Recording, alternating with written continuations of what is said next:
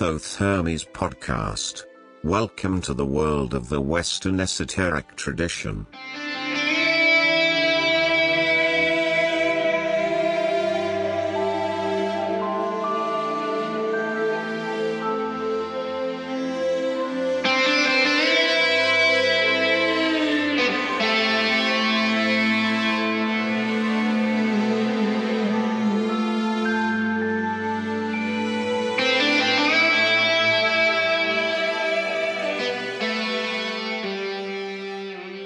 Hello, friends and listeners, and welcome to episode number 13 of our season 7 in the Thoth Hermes podcast.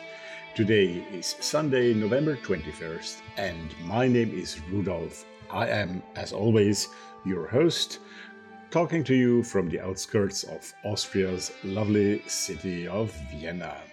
I hope you're all doing well. It's still troubled times, very especially in my country, but I think a bit all over the world. And I hope you're all healthy and safe those days. My guest here on this show today, on episode 13, is somebody very special, Jason Reed from the UK. But we are going to talk about the subject that is, well, less something that you'd expect on this show, probably, because we're talking about Chinese magic, and that's also the subtitle of our episode today. Well, be surprised what it will be, and I'll tell you a little bit more in the next few minutes once we have listened to our first piece of music. But before we do that, I would like to welcome every one of you here on this podcast, those of you who are returning customers, so to speak, who have been with us for quite some time or just recently. And as always, a special welcome to those of you who are new to the show. I hope you'll enjoy it. And if you find interest, do return. That's the first thing I'd ask you. And secondly, please do also go to the website and look it up there. Because on thothhermes.com, that's thothehermes.com, you're going to find a number of episodes, over 100 by now. All the episodes that we have produced so far, you can listen to all of them. You'll find very interesting stuff there. Many highly interesting people. Quite a who's who of the occult world it has become, I must say. I'm a little bit proud of that. And, of course, there are still so many people who we have not on the show yet, and we continue doing our best to get them all here. Right. So if you are on the website, why not also leave me a message there?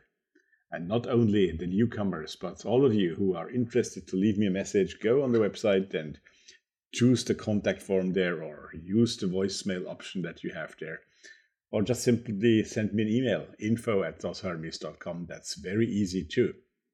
Twitter and Facebook work as well, of course. And you know what's coming? Yes, while you're there, become a patron. Thanks to those two of you who have joined the little but exquisite group of patrons of this show last week. And I'll hope, if we continue like that each week, 2 or 3 new patrons, that would be great. Well, honestly, we need your support. It's important for us because that's how we can continue to do this podcast. And I hope that some of you will, again, this coming week, become members of our Patreon group. You find the access on Patreon directly, of course, through Thoth Hermes podcast if you search for that, or TH podcasts if you want to go the short way. And if it's the easiest way you're looking for, then you go on the website and you just look for that Patreon button. By the way, there's also a donate button, which is for a one-off payment if you prefer that. So thanks for that. It's like some of my colleagues say, maybe you'll pay me for a coffee. Would be nice. Thank you. Right. Well, you know what's coming. Music. Yes. And, you're going to tell me I don't know geography. I do know geography. But while we are in the Far East and present you Chinese magic in a few moments, today the music that I am presenting to you comes from Japan. Yes, And the band that's going to be our guest today, this time it's not our visitors, not listeners to our show, at least not that I knew of. The band is called Iguchizuto Toreisu. I'm sure I pronounced that completely wrong. Iguchizuto Toreisu, but in English that's translated as Exist Trace. It's a Visual Kei rock band from Japan, as I said. They are entirely made up of female members, and they all come originally from Tokyo, and they have created their band, I believe it was in 2003, have released, 4 albums so far, and only EPs lately. I don't know if they are still really very active. I just don't know, to be honest. And I think they ceased activities from what I know. But once again, I'm not sure. In any case, it's a very interesting rock band. I would call it. It's kind of death metal, melodic death metal. I think that's what you can call it. And I hope you're gonna like this. We're gonna hear 3 tracks by them, of course, as always. The first being now from their EP. All 3 are from their EP, which goes by the name of The Last Daybreak, which was released 10 years ago, back in October 2011. And, well, now you have to bear again with my non-existing Japanese. I have no idea if I pronounced that correctly. The other 2 titles are in English. So the first is Yuu Sangatsu no Shikisai. If somebody knows what exactly the translation of that would be, Yuu Sangatsu no Shikisai, do let us know. I'll be happy. But it's from The Last Daybreak, from their mini album released back in 2011. And the group is called, you remember? But come on. Iguchizuto Toreisu. Exist Trace. Enjoy.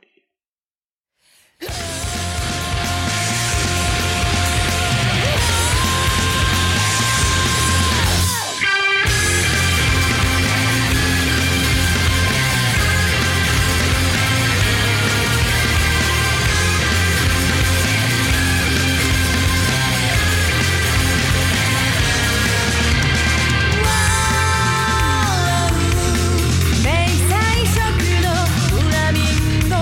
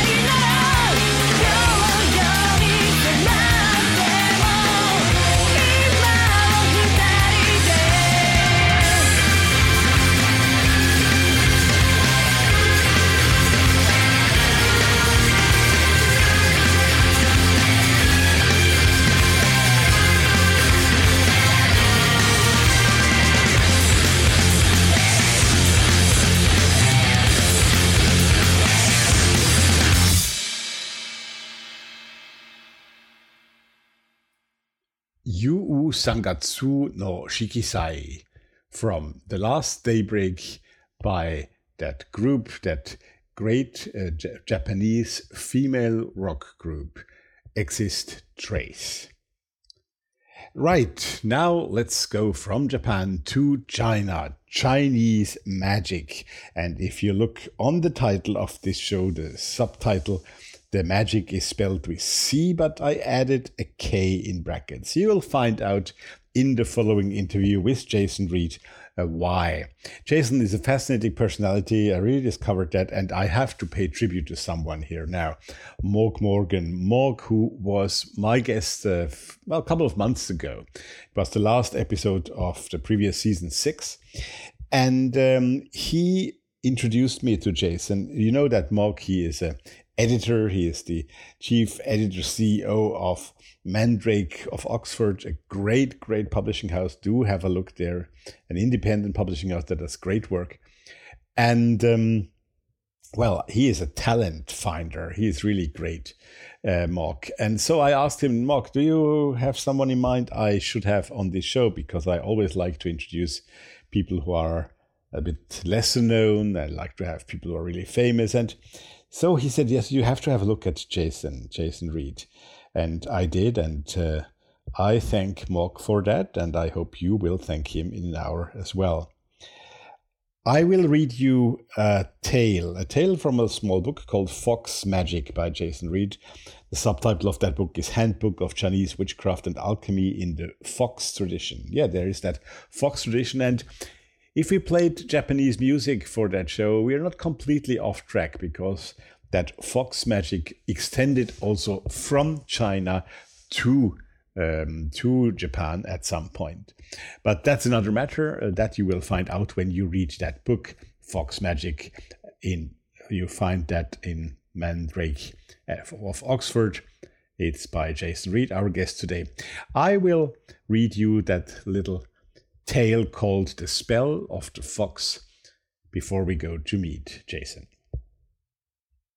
There was once a great physician named Dong Xiaxi. One day he returned home somewhat inebriated and saw with some alarm that his bedroom door was ajar. Opening it, he saw one of the most beautiful women he had ever seen, lying there on his bed, asleep. He went to the bed and, passing his hand under the cover, began to caress the contours of her lithe body.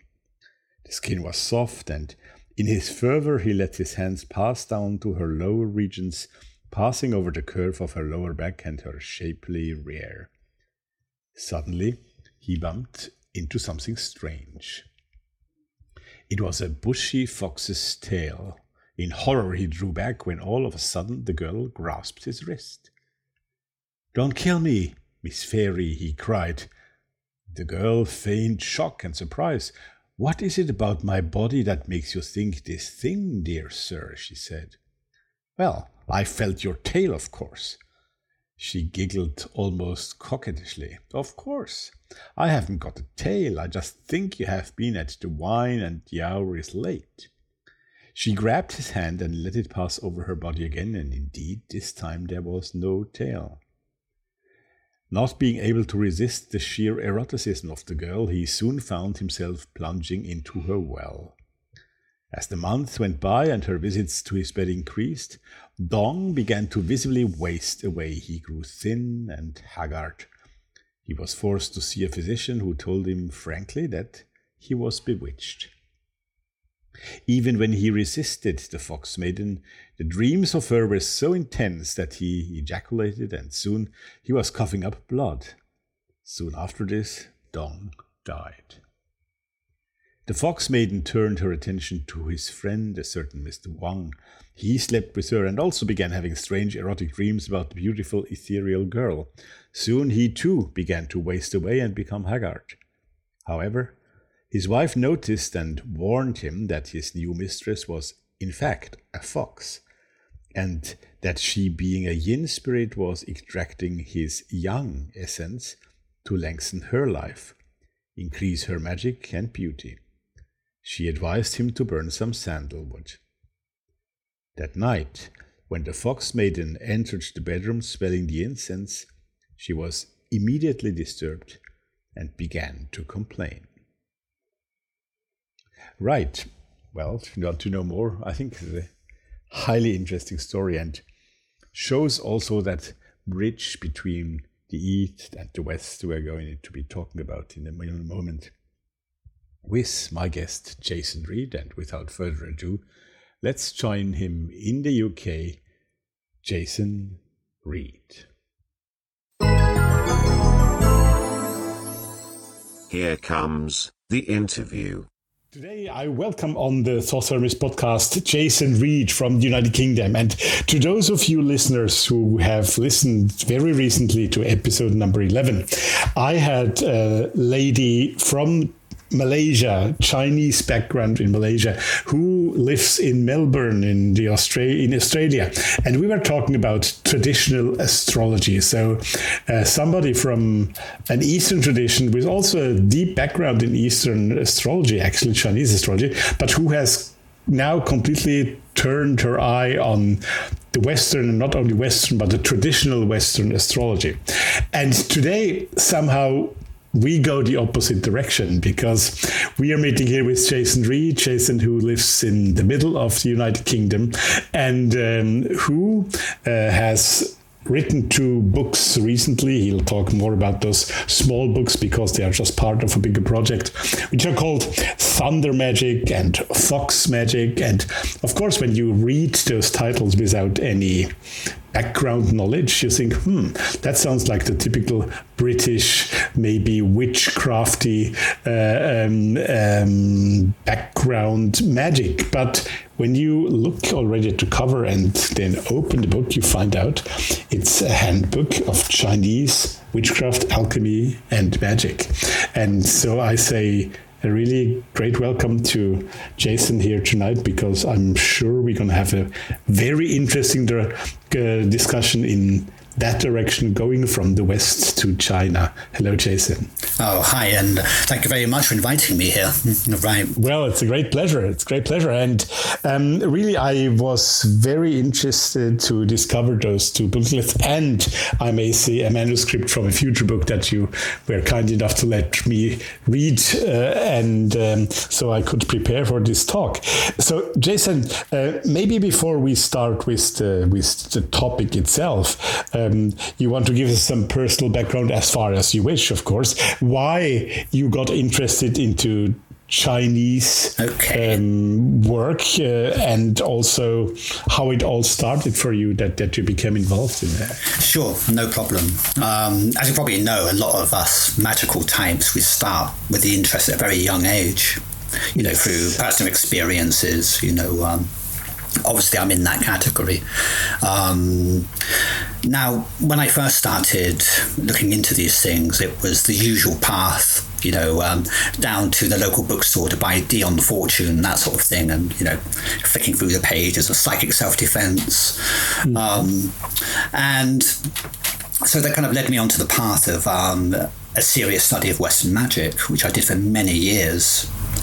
Did you go a particular path in the Western magic or general?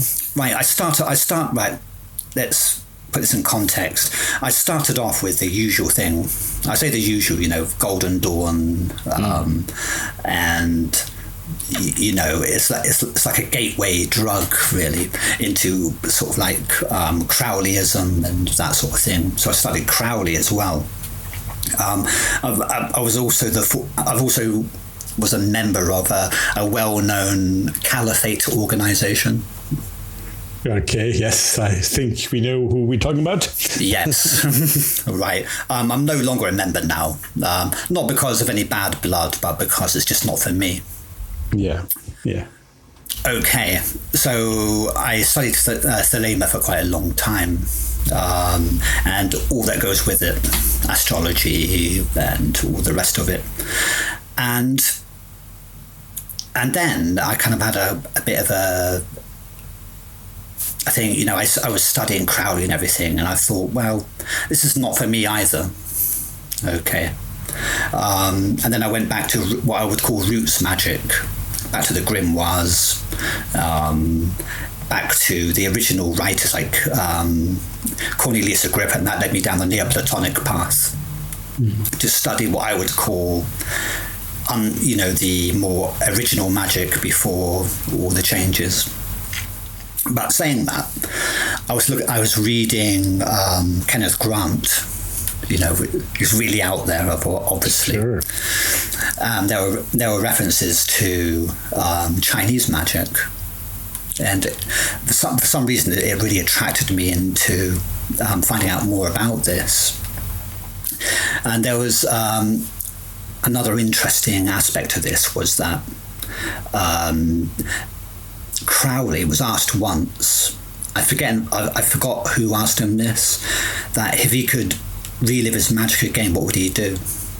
And he said he would study the I Ching. Oh, right. Yes, I've heard that. I don't remember who asked him that, but I have heard that sentence, yes. So I felt that I should really go into this.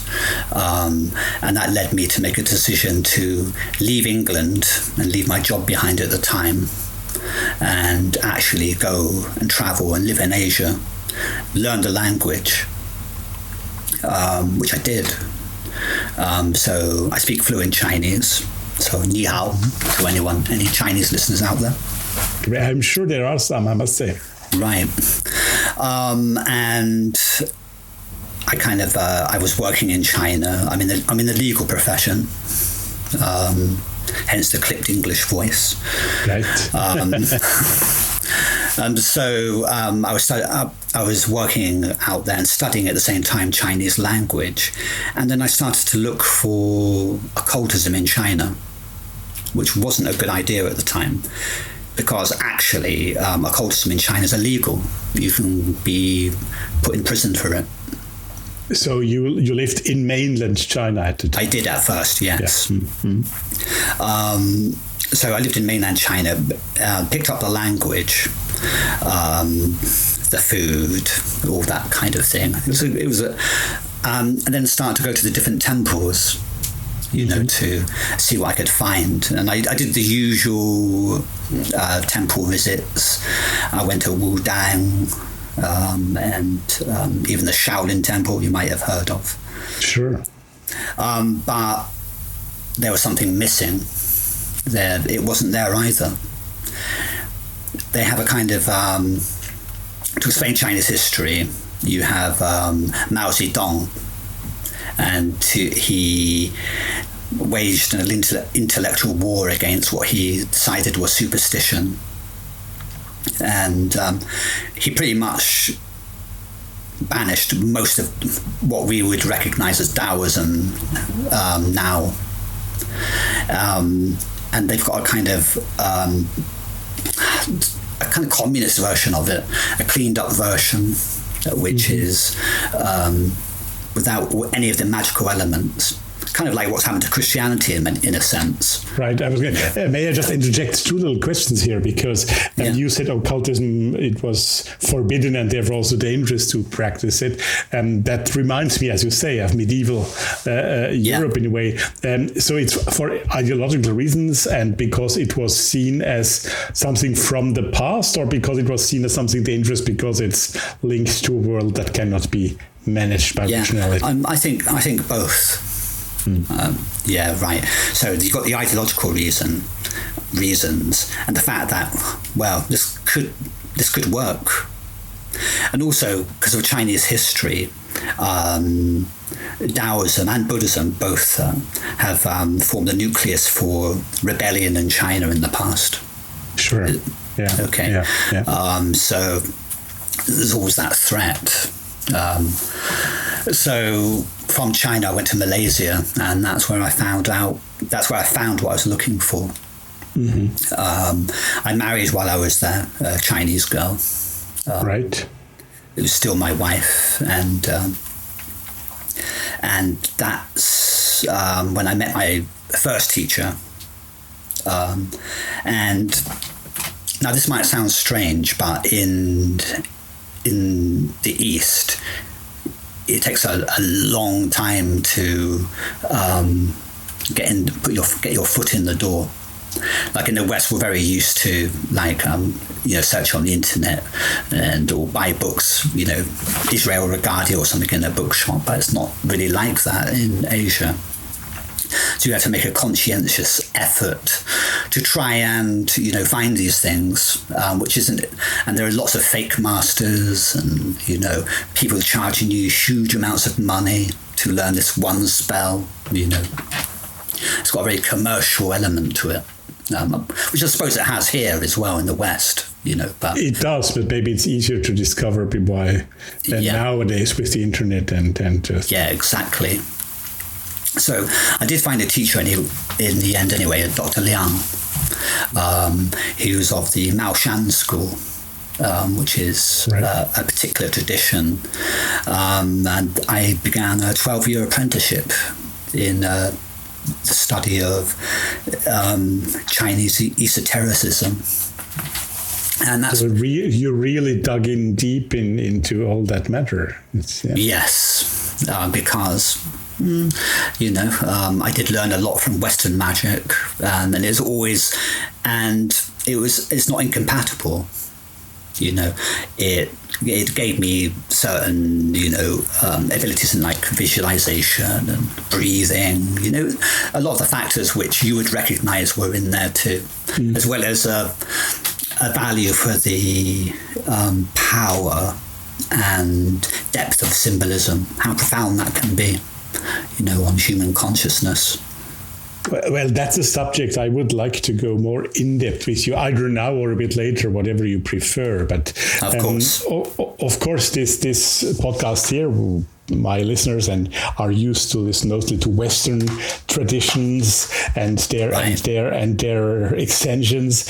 Also, I myself, that's my speciality. I don't know enough about Eastern that I would like to do a podcast on that. But what fascinates me about you is that also not only your deep knowledge, but that bridge that you seem to build also in your books between those two traditions, if I may say it like that. Maybe you have a better word.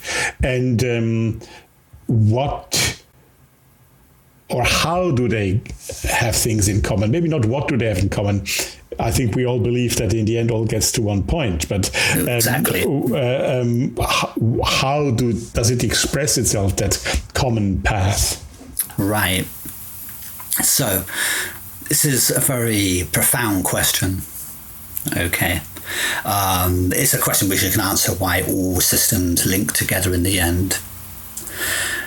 Really, we're going to have to look at the nature of A, human consciousness, and B, the universe itself.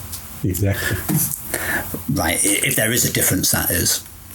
Which is also an argument of Taoism and Western magic, right? Yeah. And Hermeticism. As above, so below. Absolutely. And a very deep-reaching question, in fact. Yeah. Yes. So the fundamental question is how do we access this oneness between man and universe, or as we would say in Taoism, between man, earth and heaven, the three powers that we call them the San Sai, which is like the three powers. So it's exactly the same idea as the, well, more or less exactly the same idea as in the Hermetica, first chapter, Poimandres. Yes, sure. So we're looking at how do we access that, become and unfold our full potential, and that is the key to all systems. Now, where people slip up, in my opinion, is that they get it's the system symbology itself, which is the falling off point. So let's say the universe is I want to access information from the universe. I have a computer. Now, if I use Linux or Linux, I'm not sure how you pronounce it. I'm not really a tech guy. Or I use Microsoft. Okay, some of the symbolism's different, some of the coding's different, but it has the same access to that reality. And that is how I feel that all systems have their own user interface to the universe. Okay, some of the pictures look different. You know, we might ring some cymbals and you ring some bells. But it does the same thing. And both systems have their preachers and have their followers, and who would never take the other system. Just like, it's a very nice image that you're using here, because even if it's a very profane image, it's very clear what you're saying. Yeah, and that's what Taoist and Hermetic Syndrome has always done: taken profane imagery, analogy, and applied it. Yeah. Right. So this is one way of looking at it, you know, because so the problem is that we differentiate between East and West, and I don't see much of a difference except for the symbolism used. It's as simple as that. Even the philosophy is more or less the same. But on the other hand, you said earlier that when you were still in the West, that you are interested in all those kinds of ceremonial magic, etc., etc. Yes. And then something was missing. And when you turned to the East and even went there and if I got you right, the decision was basically not a professional one, but a more personal one, and the profession came with it. So there must have been something in there that you would not have found here, which you could find there. Yeah, right. So I feel this is just a part of my personal journey. Mm-hmm. Okay. It's missing for me, but not for other people. Right. Okay. So I don't think there's anything inherently missing in Western systems at all.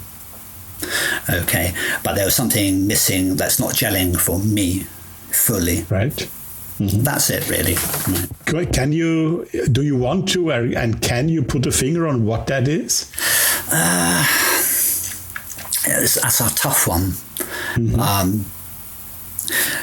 Okay, I'm the kind of person that likes to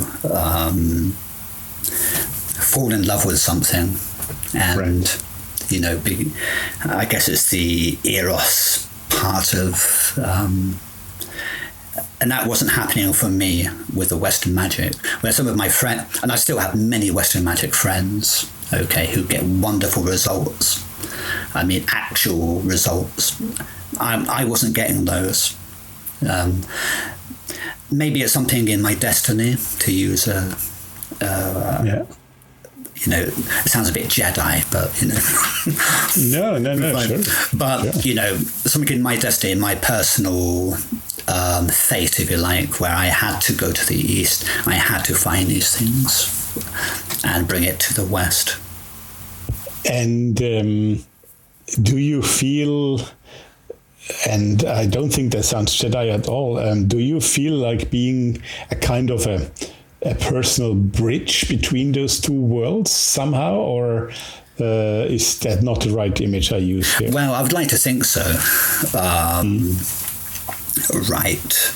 But I don't want to take on that, you know, such a massive role, you know. So you didn't say it. I said. I don't want to sound free. Yeah, I don't want to sound sort of like arrogant, you know, like some. No, sure. No.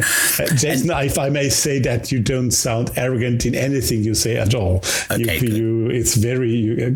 I feel a very nice approach that you have to those things. Good. Right. The other thing is that Taoism has been in the West for a long time. Okay. But it's only what I would call as a very small segment of Taoism. Mm-hmm. Okay. And when I say Taoism, I really mean the whole Chinese magic, because not all of it is Taoism, by the way. Okay. Right. I was going to ask you a tough question, another one, but maybe you can give, at least for what we are talking about here, can you give us a bit of a definition of Taoism, or maybe a circumference, how far we go in what we discuss here? Okay. Right. So Taoism is... now, how do I explain silence? That's a Zen question. Right. It is. Right. Okay, right. Maybe it's best to give a slight history to it. Yeah, probably, Okay, right. So Taoism, as we know it today, has three major expressions. The first expression is the one we all know in the West, and it's not real. Okay, it was developed by Jesuits who went to China and said, "Oh, we like this Chinese philosophy and this Confucius guy and that kind of thing." Right. And Lao Tzu, they start translating books and created a sinology, which is the scientific study of Chinese things, and they created this false philosophical school of Taoism, which never really existed. So a completely Western invention by guys like Thomas Cleary and others. Orientalism in its pure sense. Yes, right? Yeah. In the same way that there was an intellectual Tantra, which didn't really exist, kind of developed by Western people as a Western idea, which is not wrong, by the way. I'm really open-minded about these things. I think if it has to develop in that way, then that's good. It has a reason also why it did. Yeah, it has a synthesis with other things is a good thing. Mm-hmm. So there's that philosophical Taoism that everyone knows, and it's been expressed in, like the Tao of Pu and things like that. These popular books on Taoism. Sure. The sort of Taoism that people think of, all they need to do is sit down and do nothing, that kind of thing. But if you take that idea to China, people will probably put their hand to their mouth and with a slight giggle, because it doesn't exist there. When you look at Taoism in China, it has a lot of magic. It has serious philosophical study, obviously, as a foundation. Its own Kabbalah, if you like, with which to understand the universe and man and its relationship. Mm-hmm. And there's internal meditations to understand this as well. And this is going beyond things like Qigong or I Ching, which is what most Westerners think of when they think of Taoism or Chinese spiritual culture. It goes way beyond that, to almost tantric practices are covered, magical practices, dare I say sorceress practices. These are all popular in China. When you say sorcerer, then you mean that's something that's related to our results magic side. Results magic. Yeah. Mm-hmm. Now that's what most people in China and Malaysia will understand as Taoism. Now, in China itself, to go back to China, before there was the Asian diaspora to Malaysia, Vietnam, Thailand, all these places, and eventually America and Europe, obviously. You could basically put Taoism into two factions. You have the northern lot and the southern branch. Now, the northern branches were more philosophical. They're the ones that you'd be more familiar with, doing the Qigong, trying to attain some kind of immortality. Okay. Then you have the southern group, which were more about, yes, they had the immortality part, but they were more the about the magical part. The exorcisms, the shamanic side, if you like, right. Communicating with the spirit world. Mao Shan combines those two threads together, so it has the medical and the Qigong and the alchemical and the search for immortality and the philosophy side combined with what I would call the shamanic spirit world side, which includes contact with the dead, working with spirits, ecstatic journeys to the underworld and the upper worlds and so on. And that's and seeing how those things behind our reality affect our reality. If you get what I mean. So when you're talking about those three worlds, I mean, unfortunately, in the shamanism practices here in the Western hemisphere, I'm not talking about the native practices. I'm talking about the practitioners' practices, right? The way it's being done. Those three worlds in shamanism are not really respected anymore, especially the upper world. Funny enough, we like to go to the other world, but not to the upper world in shamanism. But would you see shamanistic roots in this form of Taoism that you just explained, the some more southern type? Yes, in fact, can that be compared to shamanism? We know it is. Historically speaking, there was a guy who really founded. Now let's take it way back, okay, to the Shang Dynasty. Let's say if you can't throw your mind back. What years are we talking about approximately? Oh, it must be about 3000 BC. Maybe up to I forget my dates, but it's a long time ago. Very early. Yeah.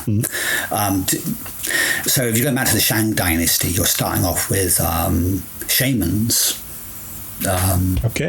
They, their role was to, as all shamans are, their role was to act as mediators between the people and sometimes their problems, like in childbirth, disease, sickness, with the crops, the fishing, and the floods, of course, which are a big problem in China. And the spirit world. That was the main function. They're called Wu shamans. And they used a lot of the techniques that you'd recognize today. Song, dance, colourful clothes, mirror, looking into mirrors and dreams, that kind of thing.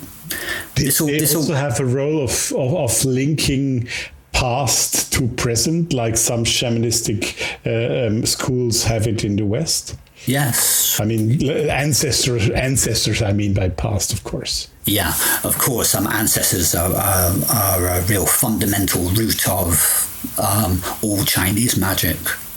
If there's no ancestors, you have no power. Mm-hmm. It's simple as that. The way the Chinese look at it is you are an individual, obviously, but also you are not, right? Because that's an illusion of time and space. Actually, you're an extension of your family, which goes back generations. You're another expression of that line. So to cut yourself off from your ancestors is to lose a huge reservoir of accumulated knowledge and wisdom and power. If that makes any sense. That practice is still present in today's Taoism. Even in the back of a Chinese restaurant, you'll see a small altar to one's ancestors. Sure. Yeah, definitely. Still two more questions about that Taoism separation of two schools. When we Westerners practice Qigong or those schools, but I mean in the serious way. I don't mean some street vendors, right? But the serious way. Would that be also something that you would relate to that traditional Taoism as you experience it in China? Is that something? Yeah, I mean, or is it just? It depends. Extracted to be separately. It really depends on the teacher. Okay. Right. It depends what you want. If you just want good health, and to be able to look good in the bedroom, then your standard Qigong without that spiritual element is fine. It's like power yoga instead of proper yoga, exactly. Yeah. Just strap on the, leotard and head down to your Qigong center and look good, and that's okay. That's okay. That's good. It's better than nothing. Sure. But there is a more spiritual side to Qigong. Now, I just want to put this in context. Actually, Qigong is a medical practice. Right. It's for health and fitness. Okay. It's for becoming, for healing your body. And if you have a great ability, maybe healing others too. with the universal breath. Okay, qi. Sure. Yeah, qi. Yeah. Mm-hmm. Okay. Obviously, we know it in magic too. Western magic is what I mean. You might even want to call it vril or something. I don't know. So. Yeah. Vril or ka, whatever. Yeah. Prana. Right. Exactly. Right. So the and there's also Neigong, which is a different kettle of fish. Okay. Now Neigong is alchemy, something which you as a hermeticist would have a lot of respect for.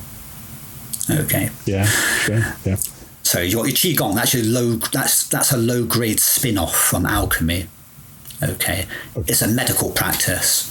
Then you have Neigong, which is a spiritual practice. That's the alchemy, which in essence works with essentially lower energies, rising them to a higher to achieve immortality. Let's cut to the chase. Okay. That's what it's about. And that's not what you're going to go and learn in your local community center. I'm sure. I completely honest, I heard the term Neigong the first time when I read your books, right? I had not heard about it before. But you just mentioned immortality as its final aim, which is, of course, the same also the aim of a spiritual alchemy, of course. And is it also a transcendent way of seeing that immortality? Yes. Or how does Neigong view the immortality approach? Yeah, it's right. Okay, Neigong at first sounds very physical because obviously you're building a spiritual body, which is what the real immortality is. It's not becoming physically immortal, which is like a big mistake that people make when they read these Chinese stories, about the immortals, the Xian they're called. It's about creating a spiritual body which can be conscious and be strong enough to survive post-mortem trauma. And does that play again into the ancestral situation that we just mentioned before, or is that something that's not really related there? It can and it can't, because at this point you're beyond that kind of thing. You've transcended this kind of polarity. Now the teachings are really complicated in a sense. An hour is not long enough. Sure. But essentially, when most people die, it's an unconscious death. We call that the yin death. Okay. And even though their energies are there and they're still present and they can still love us and that kind of thing, they are not yang. They don't have a yang presence. Does that make sense? It does to me. Maybe you could expand a little more for the general audience here. Right. So there are two. So when most people die, they only have a yin presence, which means that it's a negative presence, an unconscious. They may not even. They still live in a. Even when they're dead, I know it's ironic. They live in a kind of existence which hasn't transcended to full conscious living even after death. We call that the yin state. Right.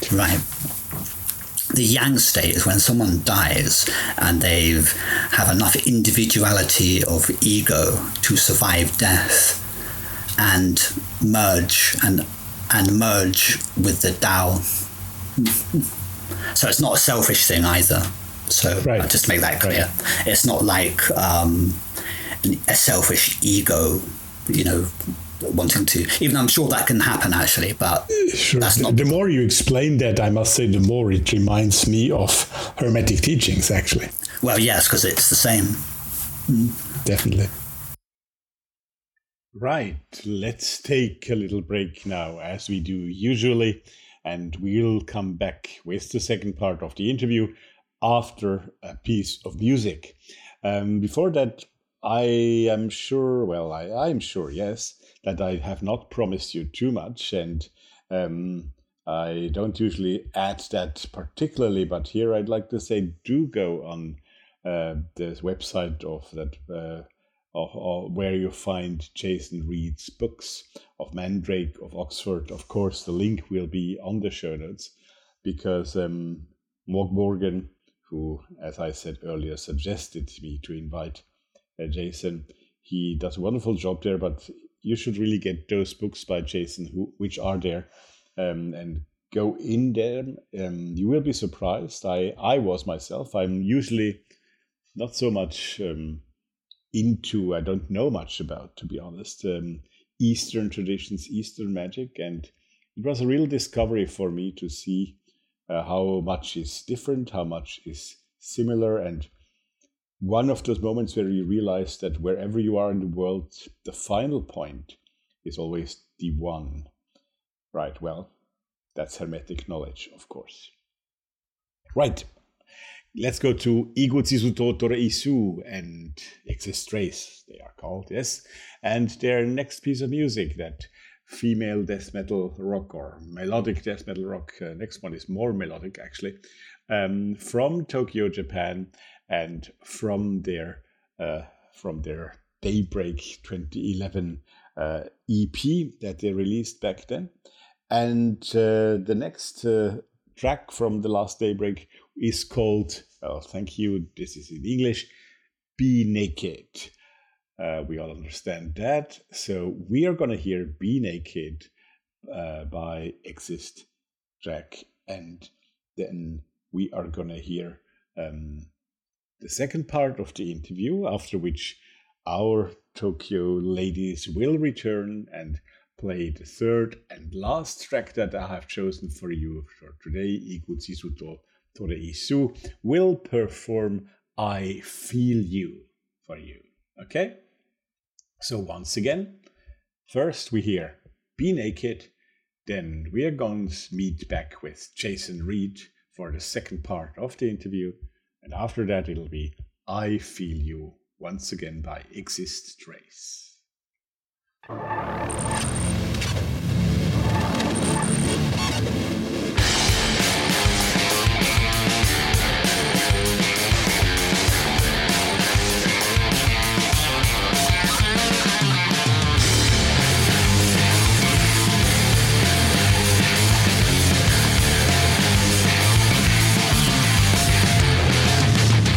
You're never on the ground.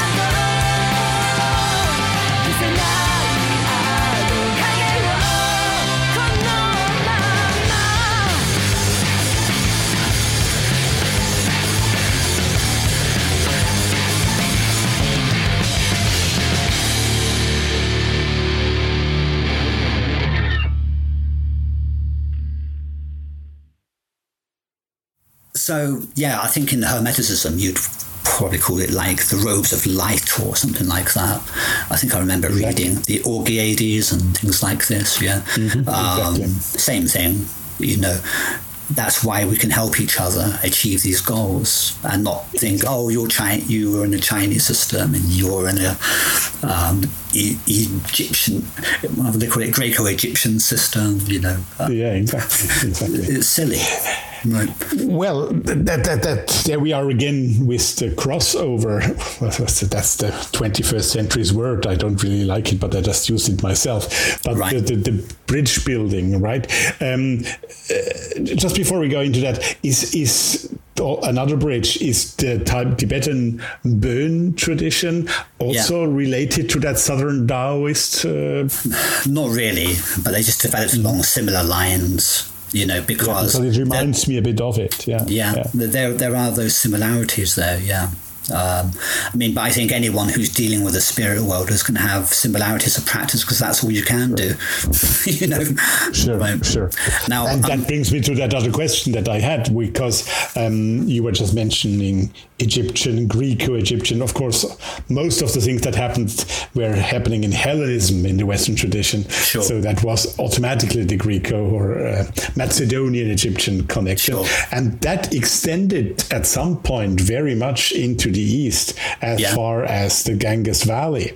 And probably beyond. And you've got the Silk beyond Road as well. Exactly. I mean, that's what we know for sure.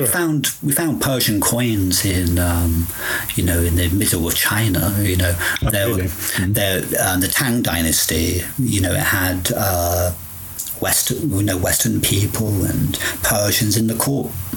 You know, is there any proof, or if there isn't, do you still believe that there has been a transfer of spiritual practice and knowledge during that period, which might have influenced each other mutually?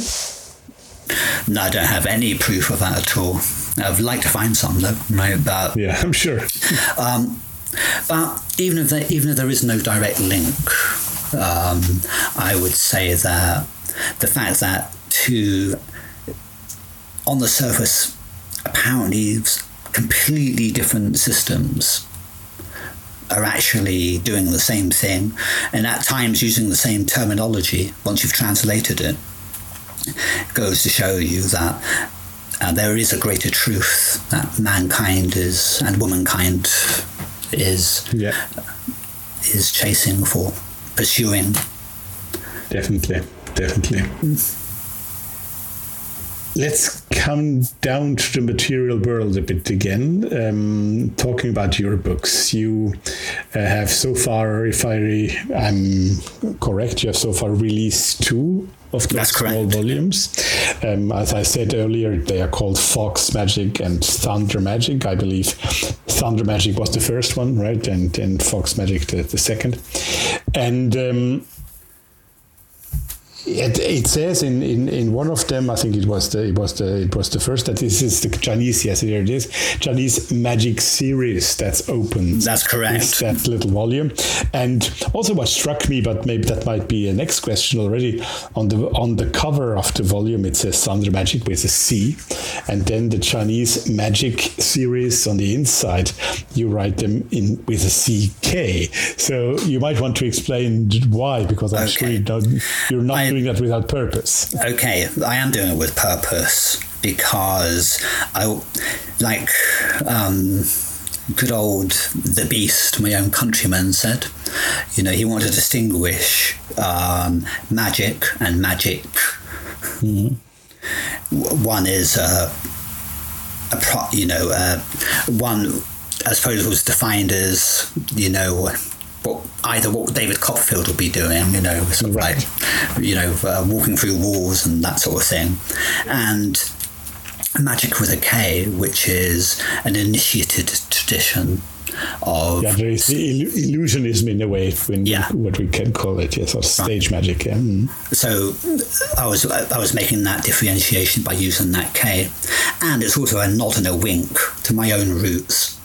You know, I would have thought so. My ancestors, if you like, in this tradition. Because I learned that's a lot. Something that strikes me when I read the book, that you seem to pull people in a very good way by using, at least in the beginning, terminology that a Western occultist might be very used to. And I think that makes your book a very interesting and good read, in a sense, for a Westerner, because you don't feel completely lost like you might be in the purely Eastern literature at first. Sure, because Chinese magic is very practical, and it's done this for a long time. So, for example, the Maoshan tradition, it started off in Sichuan in China, which is in south. It's in southern China, and from there, for reasons of work or persecution, many of the Chinese people went to other countries like Malaysia and Thailand, where Maoshan adapted to the local traditions. So I learned a Malaysian Maoshan, which actually has Malaysian shamanic traditions embedded in it, magic from Thailand embedded in it, and that sort of thing. And it's so it's a practical, organic, synthetic tradition, just like the Hermetica. Right. And I use these terms. Sometimes they're not exact. Like I might talk about Ling Shen being similar to the astral body. There is a similarity there. They're both affected by the stars or stellar forces, or forces represented by them anyway. And so the terms aren't always exact, but it does give an access for a mind which has been trained in Western magic to more fully understand Chinese magical concepts more profoundly and more quickly. Mm-hmm. Is it possible to compare Maoshan to other strains of Chinese magic, or is this the major strain, or is it the strain that you know best? It's a strain. There are many others. Yeah. There's like Maoshan's just one school, Right. In the same way that, like in the West, you can be a Wiccan, you can be but there are lots of kinds of Wiccans, right? Like Alexandrians, of course, Gardnerians, and yes, exactly. Other ones. Each other. Yeah, exactly. Yeah, right. Tell me about it. Right. And then you got Western strains, so you've got like Golden Dawn and various shoot-offs, OTO, who the Caliph, which have got, I shouldn't say this, they've got many branches, and there's many others I can't think of right now. Sure. Freemasonry, one of them, yes. Oh yeah, Freemasonry, you've got lots. Sure. You've got the Scottish and and so on. But basically, it's the same situation in China. There's differences, and there's more similarities than differences. Yeah. Right. And also there, of course, things in the end come together at a certain point, which is beyond Exactly. So, so the two books, I should explain those a little bit, shouldn't I? Yes, please. Right. These are two satellite books, which are introducing gradually, if you like, Chinese magical concepts.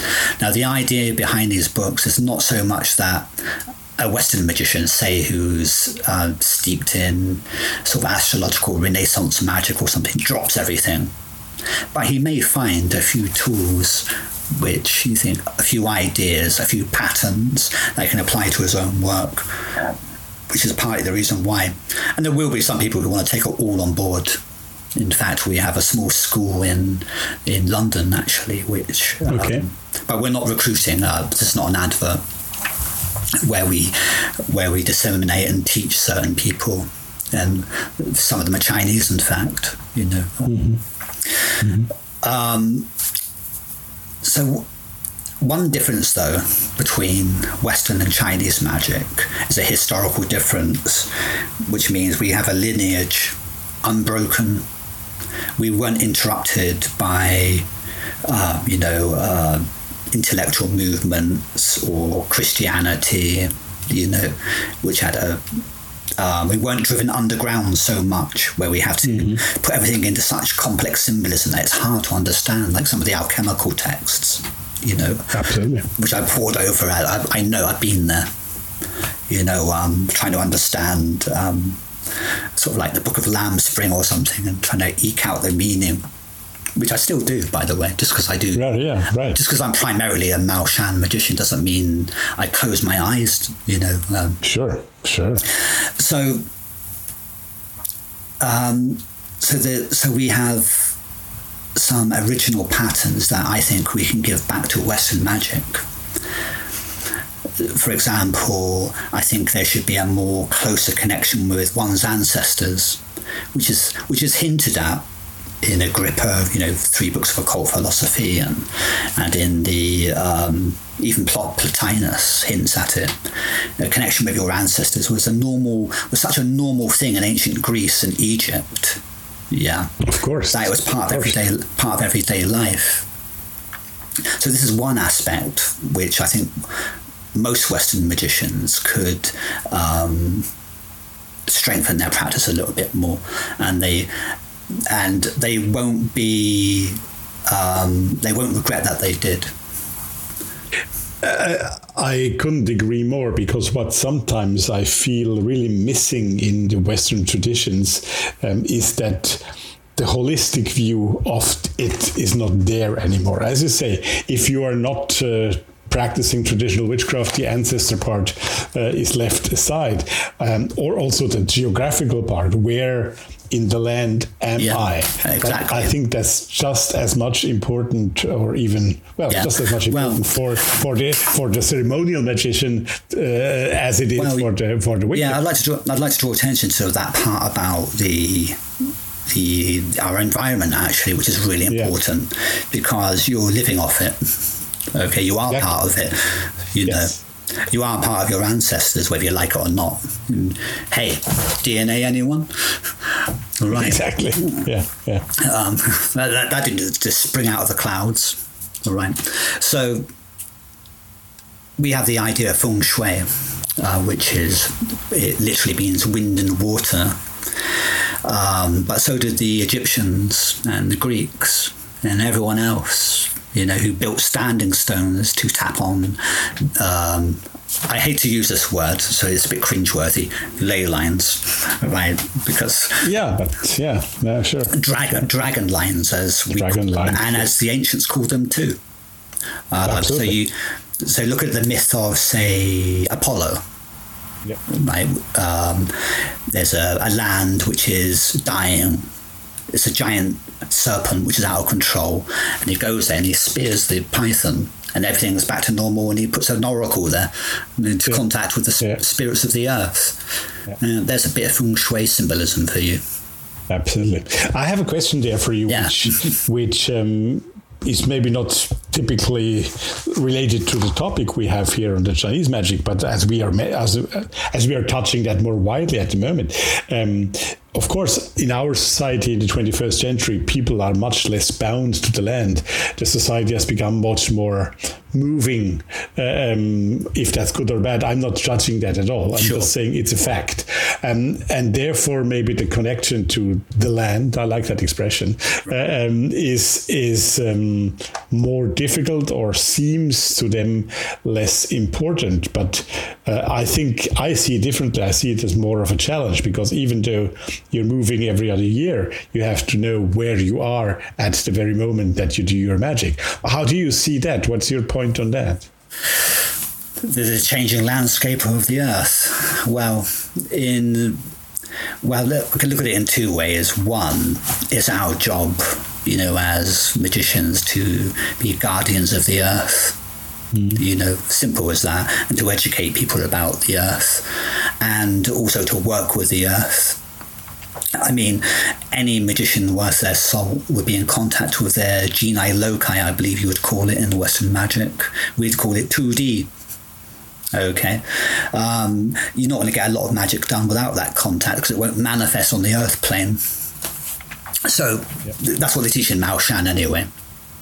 With every spell we do, we start off with an invocation to 2D, which is like the earth spirit. So just to put that in context. Mm-hmm. Otherwise, nothing will happen. It won't happen here anyway.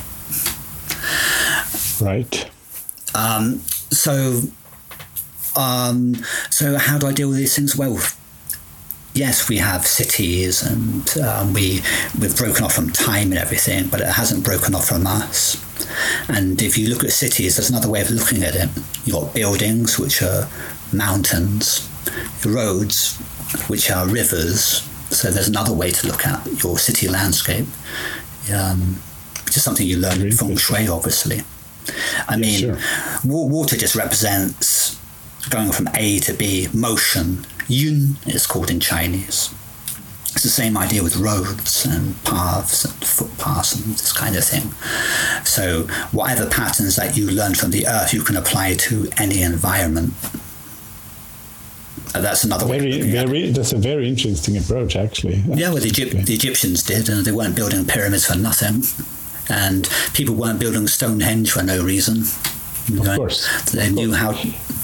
They were creating. But probably most of those people were living in the same county for their 50 years they had to live, and so their awareness of the local situation was higher. Yeah, so. If that is a worry for people who travel, I do a lot of business too, so I travel a lot. I usually, my first thing I do when I get there is orientate myself to the spirit of the place. And you'll find you'll get on a lot better with wherever you travel and that's to. What I meant. I think in our duty then, if we are moving every other year, that we have to find the spirit of that new place again in order to do magic, right? And it always has a different feel, huh? Absolutely. Even I mean, personal experience, I moved houses about 6 or 7 months ago, and it took me, after having overcome the whole stress with moving and packing and everything, it took me about 2 or 3 months to relocate myself magically to where I am now, and now I feel home again. And if you don't do that, something is missing, I suppose. Yeah, it's really important to get to. It's like getting married, basically. You know, to a new environment. Definitely, but we overlook that too often. You're going to soak up its energies. You're going to work your magic there. You're going to eat. Well, nowadays we don't eat food grown from there, but as possibly you could, at least locally. You know, but. So it's really important to know the spirit of your location. Absolutely. You were mentioning the earth and water, rivers just before. Of course, that brings me to an important point, especially working in the Hermetic arts. The 4 elements and the elemental magic is something that is very important to the Western tradition. And at first sight, the Chinese elemental system looks different because it has 5 elements. It has in the West. But so does the Western, really. Exactly. I was going to say we have 5 too, but in a different approach. But how do those 2 elemental systems, in your point of view, work together? Are they the same? Are they similar? Or are they very different? Okay, this is a tough question. I like tough questions. There's differences and similarities. Now, for starters, the Western, the Eastern elements they're called the Wu Xing. Mm-hmm. Right? This is translated as 5 elements, which is wrong. Okay, it actually means it's closer to 5 forms, which implies 5 forms of transformation, change, mutability. So what it's looking at is a cycle of change from one point to another point, and this relates to time and space. And different areas of time and space during a particular moment of change has a particular kind of vibration. or motion, or however you want to put it, which is symbolized by the element. Okay, that's almost alchemical again. Yes. So it's a concept of elements that is different and exactly not the elements themselves, right? Right. The Greek element system, where it kind of comes from, I guess, Plato and others, actually is pretty much the same. It's related to time and space, geometry. If you read, I forgot which one it is. Is it Timaeus, maybe? Plato's Timaeus, Plato's Timaeus, I think, gives a really good groundwork for any Western occultist to study the elements. Absolutely. Yeah, absolutely. It's a good starting point, you know. And then you'd understand that we're not talking about something static and fixed here, like the usual Western argument is, well, here I have a cup, and the coffee inside is water. Right, but the stimulant properties of fire, and there's some truth to that. The analogy, and it's similar with the Chinese elements, you know. So it's just a slightly different system, but it also fits into the overall Chinese. It fits into the planets for starters. Right. Well, when you talk about that, it makes me, of course, think immediately of the work of Peter Kingsley. I'm sure you know him, who has done a lot of study on that eventual contact between the Western Greek tradition of Plato's time and Mongolian. I think he talked about Mongolian traditions that at some point might have met in the Hellenistic world, right? Yeah, I can go with that. I mean, I've always been on the theory that there's far more Eastern elements in classical religion and spirituality than there's been given credit for. Probably been covered by that Orientalism and Christian expansion that happened later, right? Yeah, I think it was one of the Romans, I forget who said it, who was complaining that the Orontes is pouring into the Tiber. Yeah, man. Okay. He was complaining there's too much Eastern philosophy pouring into Rome at the time. Right. But it just goes to show you how much was going on. So you had for example, Dionysius is a bit close to Shiva for some people like him. Sure, yeah. And so on, you know, so. Yeah. Very interesting. So talking about those books again, as you said, or as we said, it is part of a whole series of books that should come with time.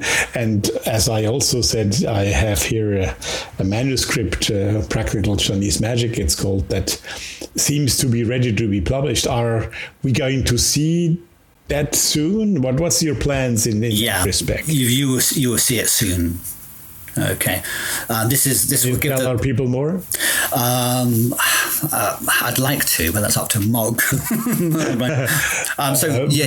Mog, who from Mandrake, who was also my guest a few months ago. Yeah, he's a great guy. I was an unknown author, and he, gave me the chance to share this knowledge with people. Well, Mog is probably one of those who has the best ears and eyes in the publishing world for new talent, and he's certainly right about you. Right, so the reason I want to get this book out there, it does cover some things that may be a bit more alien to Western magic, like the idea of the Big Dipper is implied in a lot of, the plough. Yeah. It's implied in a lot of material from, ancient Egypt. I'm not sure about Greece. More Egypt, probably, yes. Yeah. So it's implied there a lot, but there's nothing being done about it.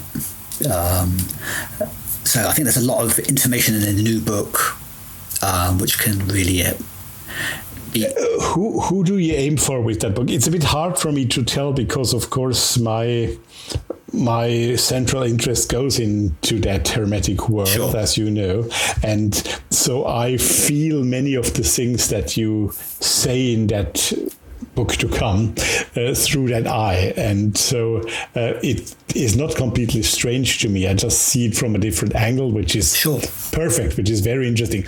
Is that a necessary approach you have to take? Or when somebody has a different or a less ancient, I'm 61, so I have had time, a less ancient approach than myself, how does he approach, or he or she approach your book, and what will he and she find in it?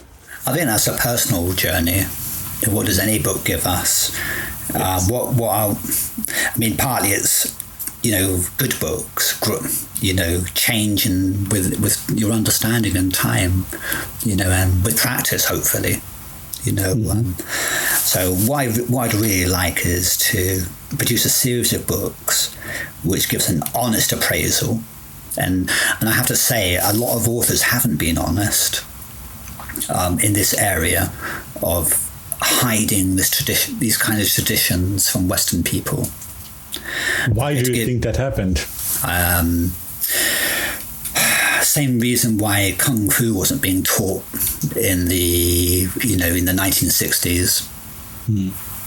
Yeah. Well, yeah, I think you have to tell the reason, because many of our people are too young to know what happened then. Well, this will illustrate it. Some areas of the Taoist community would not want some of the information out there because they feel it's too sorcerous, but it reflects the honest practices of Chinese and Taoist magic in Malaysia, China, and so on. Mm-hmm. There's also a fear of cultural appropriation, which is understandable, but that's not the aim of this book. Yeah, I think that it would be harmful, though, to take stock Chinese symbols and use them in your practice out of context. But if you did the system itself as a whole, that's good. Mm-hmm. Mm-hmm. But the skillful magician will look at the essence of the technique and apply that to his own practice. So, I see. Yeah. Do you understand what I mean? I think so. I think okay. So, yeah. Right. Sometimes I can be a bit. I'm not used to public speaking as of late. So it's very clear if you have a little bit of background, and I may say most of the people listening here have a very good background. So okay, I'm sure most of them have better backgrounds than I have. No, don't be too modest. Don't be too modest. Right. Well, you just mentioned Kung Fu. I have to ask you this. It might be like a cliche question now, but are you yourself also into martial arts? Yeah, that's one reason I started.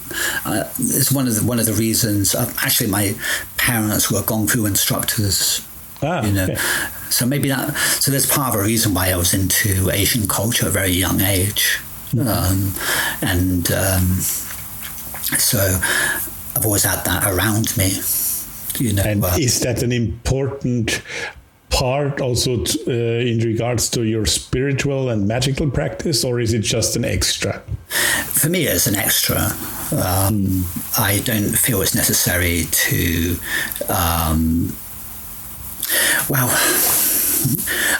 The Kung Fu is in martial arts.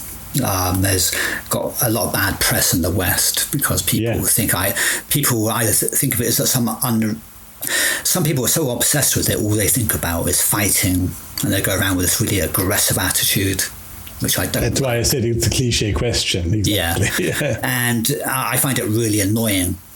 The Chinese have a saying is, when a martial artist smells too much of martial arts, which means that's all they think about,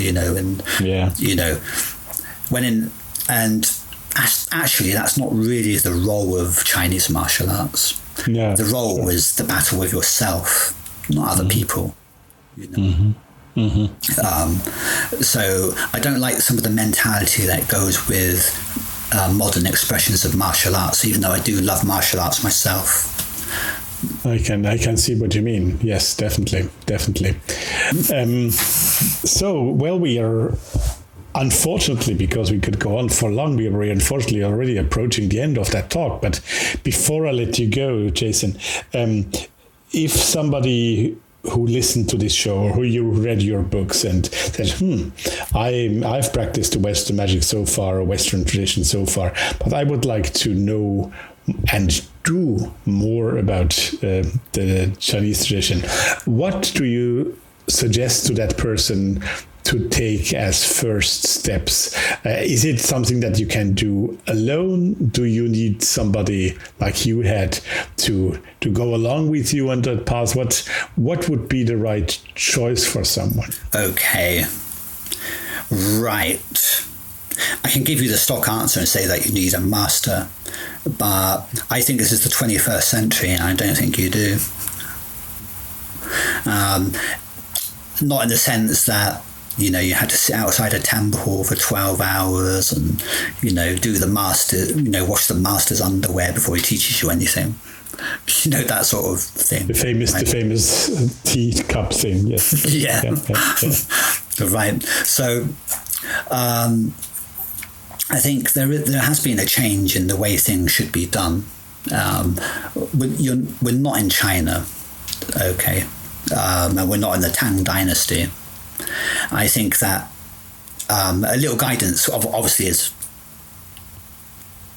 essential, okay, but if they're really interested, they can biased opinion, read my books, especially the next one coming out, because that will cover the fundamentals. Absolutely. Okay. So that will cover the basics, the worldview, the Chinese, inverted commas, Kabbalah, so you've got a kind of psycho-cosmogram of understanding reality and self and how it relates. And then some applied practices, okay, as in the Chinese tradition. So your books are more than a teaser; they are a manual, right? Yes. I don't believe in philosophical too much. Actually, I do love philosophy, but I don't want to give too much philosophical talk, but teach people how to do. Right. Which is the idea of the book. Even though I give enough philosophy to be understood, the philosophy can be studied in other things like Tao Te Ching and things like that, I Ching. But what I want to do is give methods, because there's been too much talk already, rather like these climate change meetings we've been having in Britain today. Yeah. So too much of this and not enough of doing it. Yeah. And they can also contact me personally on my email. Which, of course, we'll put into the show notes of this talk. And I will answer every email and every question. And we do run a small private group, and if they're interested in that, they're welcome to join, providing they've got enough interest. And if they're outside the UK, they can always write to you, and you'll point them to the right. Yeah, we do private Zoom meetings and things like that. So we don't expect to give you material and then expect you to say bye. We would be there to help. Okay, great. But all the work is by yourself. We can't do that for you.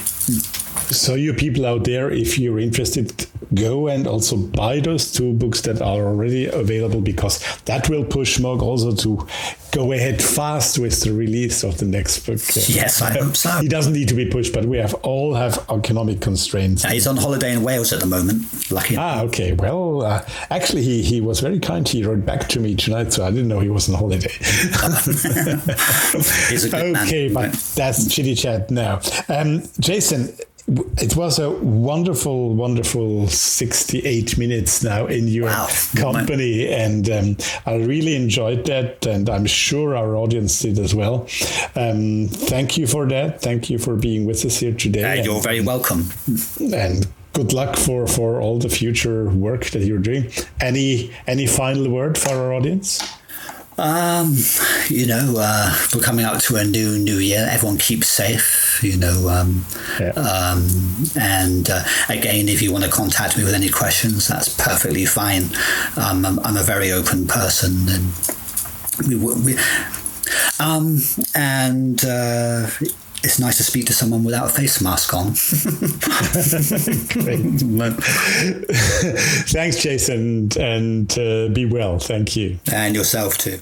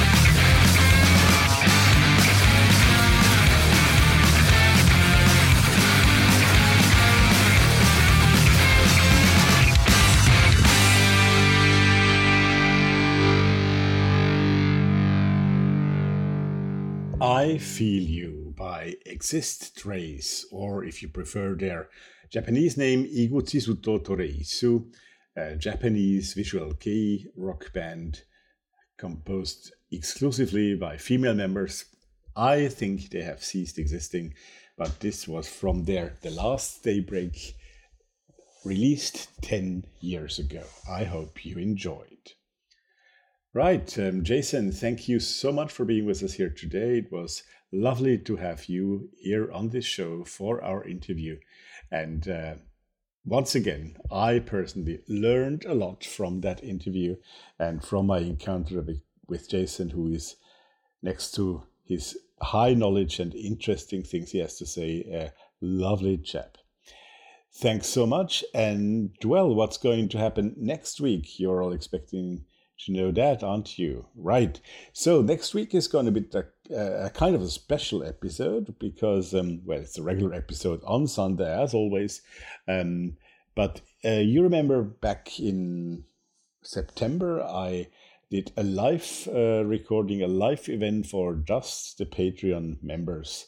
And they were able to see and hear, because that was also on video with a special link.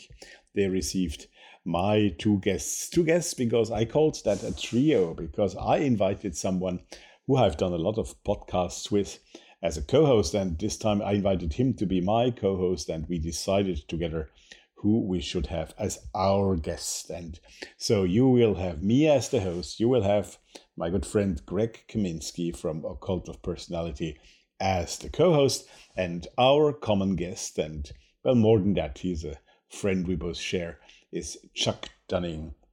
Chuck Dunning, who has done a lot about meditation, contemplation within the Masonic context, but not exclusively, of course, in the Masonic context. So, yes, recently released his second book on that subject. We'll hear more about that next week. So, do join us again. And by the way, for all you Patreon members listening to this, of course, this was your special event back then in September. I think not many of you actually attended. I had a bit of a hard time to find out, but anyway, in this week we presented just in audio, and to all of you, but of course you Patreon members, you are not going to be charged for that, right? Okay, so it's the chance to become a patron, because in the first week you won't even be charged. A free episode, even if you join now. How does that sound? That's the moment to become a patron. Okay, well, that's all for today.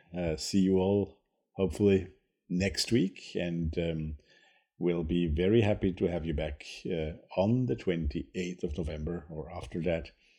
And for today, I can only say, take care, stay tuned, hear you soon.